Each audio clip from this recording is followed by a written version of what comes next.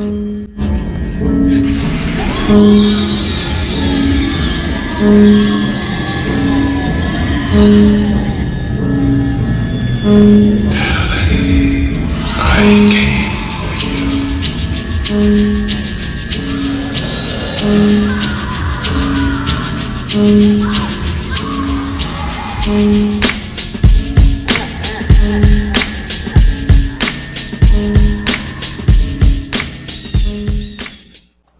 what's up, y'all? Welcome back to Monstrosity's Voice, Horrors Untouched Conversations, the podcast for Black Horror by Black Horror. I'm your lovely host, Kai Asia Fields, back with another episode for y'all, and I brought back Jamarco. Hey, y'all. What's happening? And today is our special Halloween episode, even though Halloween is every day. Yes. And today we'll be talking about, drum roll, Tales from the Hood. Cool beans. So, just to get the politics out of the way. Yeah. Tales from the Hood was directed by, I don't even know how to say his last name. Yeah, it's a weird last name. Rusty Kundalev. Yeah, sounds and good. Darren Scott. Darren Scott. And fun fact, executive produced by Spike Lee. Yes. That's right. But we're not going to talk about the second one or the third one because they are both very... Don't watch them. I mean, you can watch them. Don't watch them. Bad. Even though the third one has Tony Todd in it. Yeah, and Lynn Whitfield. Really? Yeah. Shout out to Lynn Whitfield. That goes to show that I didn't watch the third one because the second one. I just saw a preview. Anyways, enough on that one. So, before we get into it, let's talk about some of the themes. So I saw a post by the incomparable Tananaritu, who is this brilliant professor and horror scholar, about some of the themes that are in this film. So we have child abuse, police brutality, soul food kids. Soul food. It's an insider, y'all. We'll talk about that later. We have corruption, racism in politics, slavery, crime, and a whole bunch of other things. So let's go ahead and get into the movie. So we got these three gangbangers. They're looking for some drugs. The shit. The shit. Sorry, Mom. Yeah. The So shit. sorry. They say it in the movie. So The shit. we don't know what it is. The doo-doo. You know what I'm saying? We don't know. But they meet this weirdo mortician. Who is? Played by the effervescent Clarence William III. But we got... So the three gangbangers are... Shout out to Crimson Cinema. We got Junior from the Players Club. That's right. We got Chicago from Poetic Justice. Exactly. And we got Stacy from The Wood. There you go. Which is Samuel Monroe Jr., Joe Torre, and DeAndre Brooks. Respectively. Yes. And so pretty much they are driving and they meet up at this funeral home, Sims Funeral Home to be exact. Correct. And they are trying to get the shit, which is drugs. And so they meet up with this spooky mortician who is Clarence Williams III. Exactly. And he's like, okay, I'm going to give you the shit, the drugs. But before, I'm going to tell you stories about how these bodies got to the funeral home. So, and that's what we call an anthology. An anthology. So Tales from the Hood is a black anthology that was released in 1995. So you know what was inspired by it? Tales from the Crypt on HBO. Oh, duh. There you go. I was like, what? It's in the title, kids. There's no crypt keeper, but you got a weird mortician. Yes. So we got that. We'll get to his spookiness at the end of the show. Yeah. Oh, yeah. If you know what we're talking about. Yeah. That was scary. 95, I was what? Not even here? Yeah. I was here, but barely. It gets weird. But before we get to that, let's start with the first piece. Yes. So even though they have specific names in credits, I just named them myself. So the first story is called Clarence Goes Crazy. So we have Clarence, who's this rookie cop. He's on the force and he's partnered with these crooked ass cops. So they pull over this politician, Martin Morehouse. Morehouse. So you're thinking about Samuel Montrose again? Yeah. Anyway, Martin Morehouse, who is a black politician, and his goal is to take all of the bad cops off of the street. So these cops kind of flag him down, they pull him over for a broken tail light. They end up killing him, injecting him with heroin, and pushing his car into the river to kind of stage that he overdosed and to tarnish his legacy. Okay, so Clarence is like in the background and he's seeing this and he's like, yo, this is a politician, like, you chill out, like, what are y'all doing? A black politician. A black politician at that. And so these cops are like, no, like, we're brethren. We're brethren, you know what I mean? You know that whole like gang allegiance that cops have. Allegedly. Allegedly, yeah. Thank you. And so I think a year passes by, and Clarence he's not doing too good. He's not at all. He's drinking. He's drinking 40. He's got a flat top's not really holding up, and he's got a beard. He looks raggedy. Yeah, for he lack looks of a rough. better word. It looks really rough. And he keeps hearing the voice of Martin telling him, like, do it, Marco. Bring them to me. Bring them to me. Yeah. And so he does. He brings them to Martin's gravesite.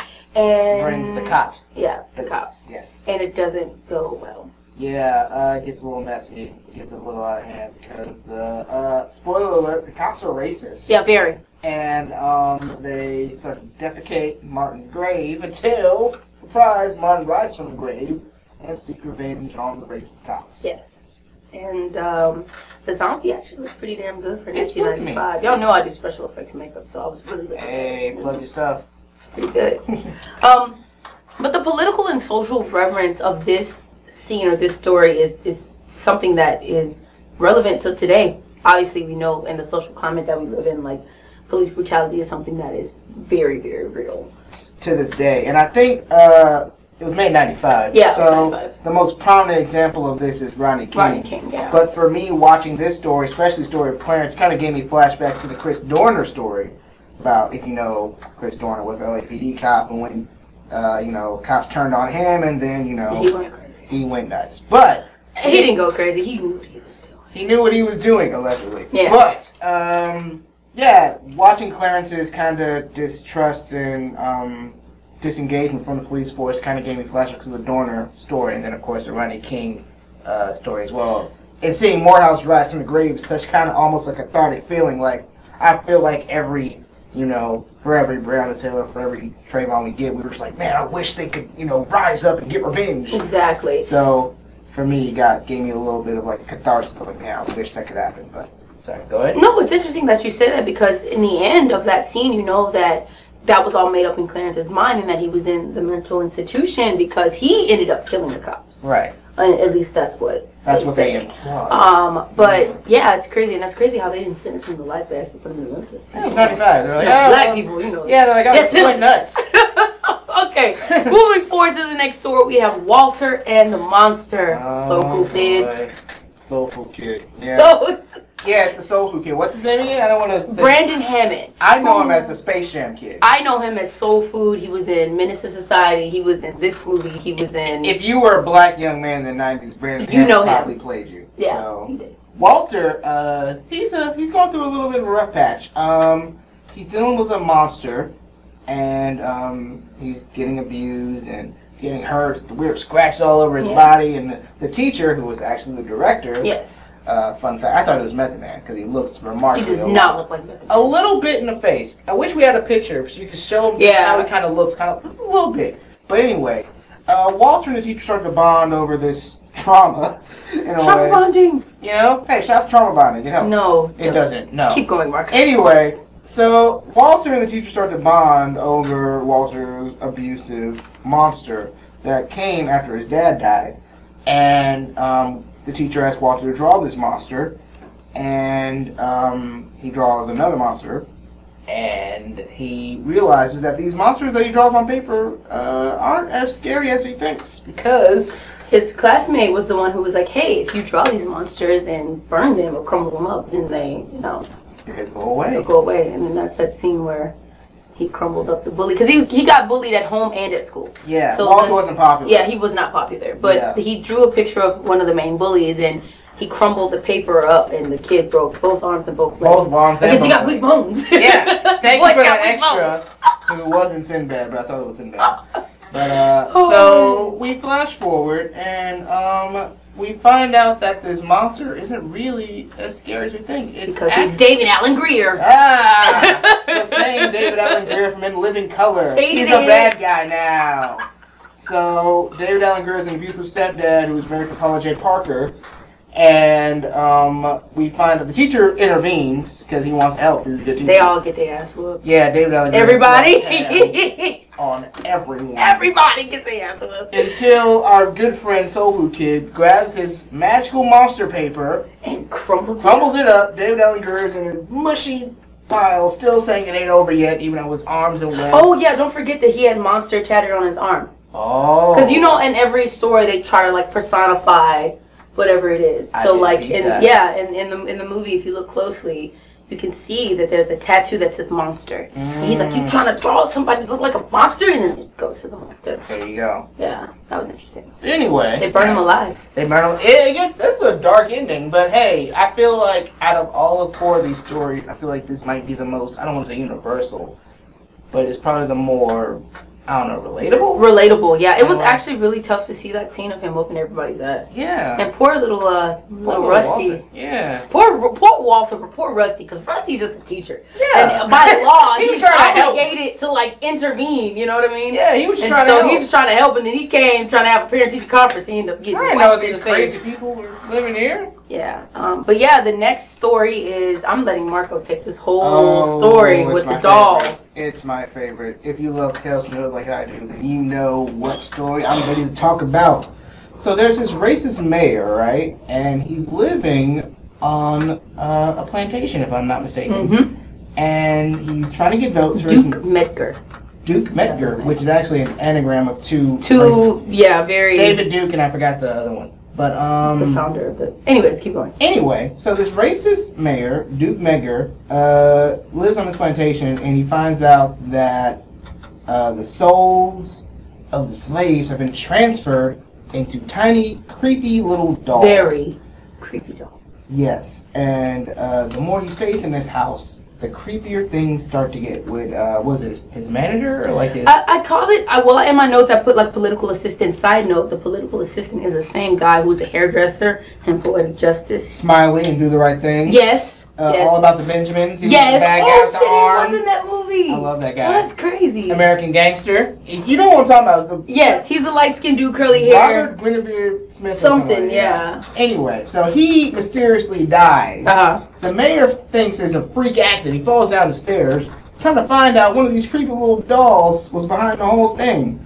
So the mayor is forced to come. Oh, did I mention the mayor is a total racist? Yeah, and he has affiliation with the Klan. Yeah, doesn't sound familiar like anybody that we know in 2020. But so this mayor goes toe to toe with these racist dolls, and it ends. I should manage. I wish I had the picture of the mother. Oh yeah, yeah, dude, and like after like he discovers that the doll in the limousine. Yeah. And like he's like, oh shit, the dolls are like real. Because at first he was really skeptical. Exactly. And then he like hits the painting, and the painting starts to bleed. Yeah. See? Y'all didn't notice that, did you? All right, we're about to finish the story, but we got a quick commercial break. Dance break.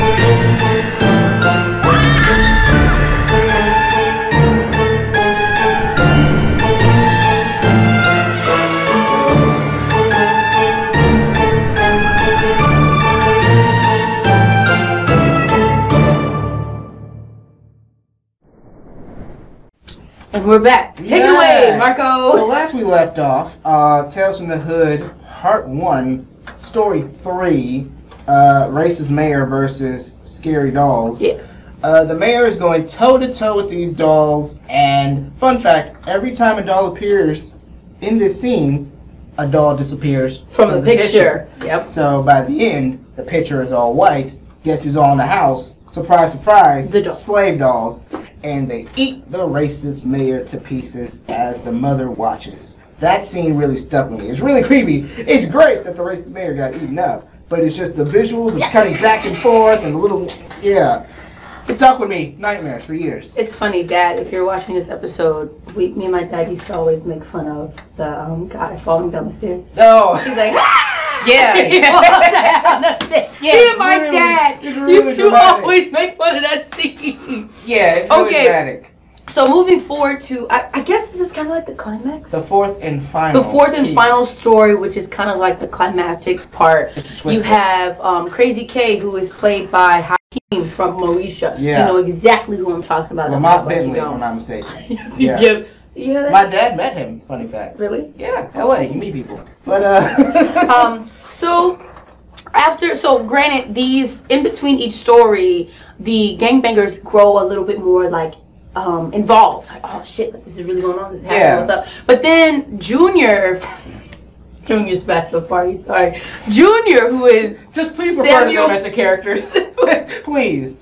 Junior, Tracy, bro, you know, Junior. He is like, no, dude, we came to get the shit. Like, what's up? And so after the doll story, they're like, yo, like, I'm really scared. Like, and then, you know, Joe Torre's character is like the really scary one. Yeah. And then DeAndre Brooks or Bond's character is like the one that's like, oh shit, I'm kind of interested in him. Samuel, I think Madison or Samuel, whoever Junior. Yeah. Whoever Junior the guy was. Looking for the he was Blossom from Powerpuff Girls. He was the one that was really engulfed in like, no, we need to get shit. So, anyways, going back to Hakeem. So we have Hakeem, who is this like very enraged, angry gangbanger with these really bad sideburns. Shout out to Prince. Oh my god, they were awful. Dude, they were like down here. They were like Wolverine sideburns. So for real, they were terrible. Who and did so that? he starts off, he's driving, listening to this banger ass song that I have been listening to. Just think of any generic 90s West Coast song, yeah. Song, and so he goes and he like smokes his guy like randomly in a residential neighborhood with like 2-story houses. Like, what the fuck? Well, what was this beef about? Exactly. Yeah. And so then as soon as he like pops one dude, there are 3 dudes that come behind him and shoot him.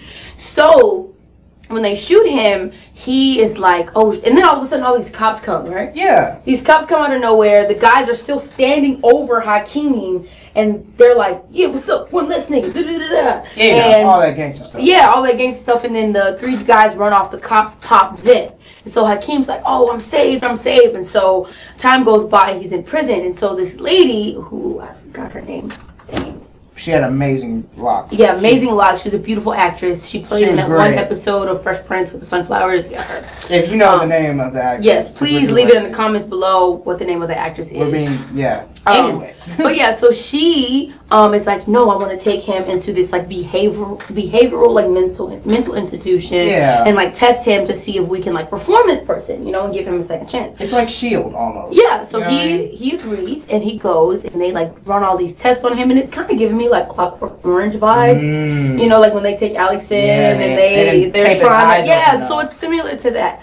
And so the scene that really stuck out to me was the scene between Hakeem's character and the white skinhead or the white supremacist in the jail cell, and let me set it up if I may. Yeah, go ahead. So when I don't want to call him, like, what's the name of the movie? Crazy K? Crazy K. Crazy K, they lock him up and he's sitting next to this white guy, and this turns out to be a neo-Nazi, and he goes on his long vitriol about how he's going to purify the world, and basically, and the one quote that stuck with, I don't want to speak for you, but the quote that stuck for me was, you know, the neo-Nazi looks at Crazy K and goes like, all those people you killed, what color were they? And it makes you think, it makes you go, well, are we the good guys or are we the bad guys? Even though, I mean, in my mind, it's like, it makes me think about the whole concept of black on black crime, even though that is a myth, but that's not here nor there.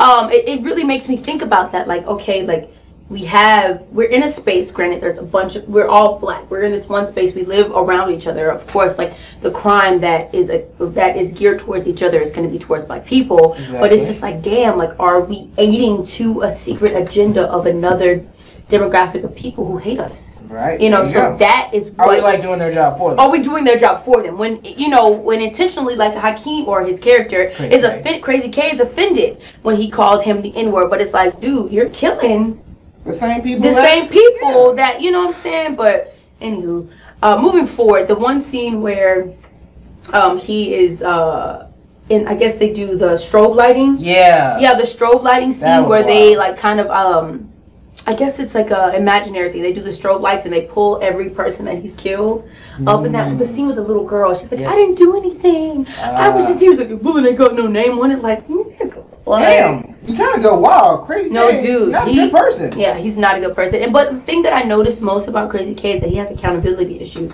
because he blamed everything in his life on everyone else, his parents, his environment, everything. He blamed it on everyone else. He never took responsibility for his actions. And he even said in the movie, like, you blaming all this on me? Like, you were the one that pulled the trigger. You shot people. And you were the one that killed these people. So, what are you really saying? So, moving forward, we have Crazy K. We figure out that it was all a dream. It never happened. It never happened. Crazy K still laying on the ground with blood on his mouth. And he does look terrible. And he ended up dying. Yeah. And so we go back to the scene with the 3 gangbangers, and we have the mortician and they're like spooked the fuck out because plot twist. Spoiler alert! Spoiler alert! Spoiler alert! Uh-oh, because it turns out that the same 3 gangsters that killed Crazy Gay are the same 3 gangsters we've been following for the entire film. And so Junior from Players Club. Please keep. I just want you to keep going there. Junior from Players Club is like Stacy. Exactly. They're like, okay, nah, you know we killed him. You ain't saying nothing. You gonna snitch. So they're like up in amps right now, and so they just at this point they're like, look, give us the drugs and then we'll dip. Give us the shit. And at this point, Clarence. Then it gets wild, guys. The doo doo. Oh. So he pistol whips him and tries to like shoot him and shit. And we get to the climax. The climactic part of the film. The best where he's like, all right, cool, I'm going to show y'all the shit. And he comes and he shows these 3 coffins. And they're like, cool, we finally got it. We got the drugs. And each and every one of them open up the coffin and they see their face. They see their bodies. And he's like, what do you mean? If this is us, then who is this? Turns out the mortician isn't a mortician at all. He's the devil. They're in hell. Marco, what is it? Because this ain't no funeral home. It ain't a mortuary either.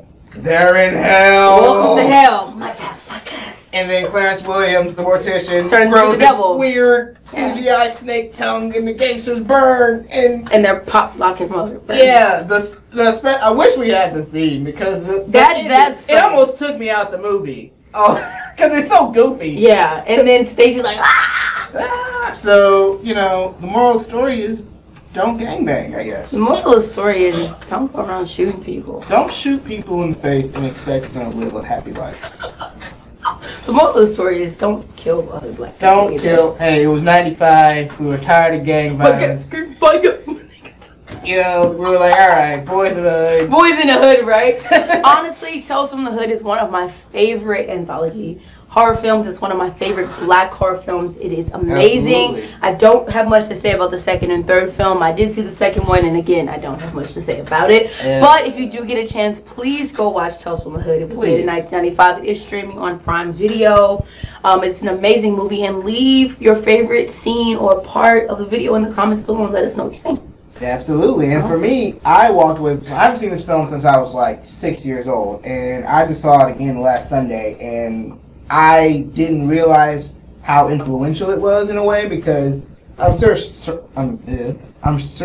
social horror, that's a hard sentence to say. Yeah. Yeah. That's a lot of S's. You know what I mean? But social horror has evolved in such a way. You look at, Get Out, you look at Us, you look at Lovecraft Country on HBO. I hope you're watching this. It's finale Sunday. But, well, when you're watching it, it's already passed. But just looking at how black horror has gone from 95 to 2020. To 2020. And we're still talking about the same issues, racism, abuse, police brutality. We should really give our roses to Tales from the Hood and Rusty and their whole cast and crew and Spike Lee for really injecting this into our society, because if you look at it now, not a lot has changed. It's this film is relevant and will remain relevant. Yeah, so. And like she said, don't watch the sequels. Please don't. Okay, so cool. Thank y'all again for tuning in to Monstrosities Wars, Horrors Untouched, Podcast of Horror, the podcast for Black Horror, Black Horror. Also, quick shout out to this cool brim that you see me having on. Show it off. Thank you, made by my good friend Plex Washington, also known as Imperium Brims. I will leave his page and link down below in the comment section and the podcast notes so you guys can check him out. Also, please go and follow us on MVHU Podcast on Instagram. Also, the KFX Horror Group is also on Instagram as well, KF Horror Group. We are on YouTube. Subscribe to our YouTube. Yes, click the button down below, and we'll see y'all in 2 weeks. Peace. Turn up.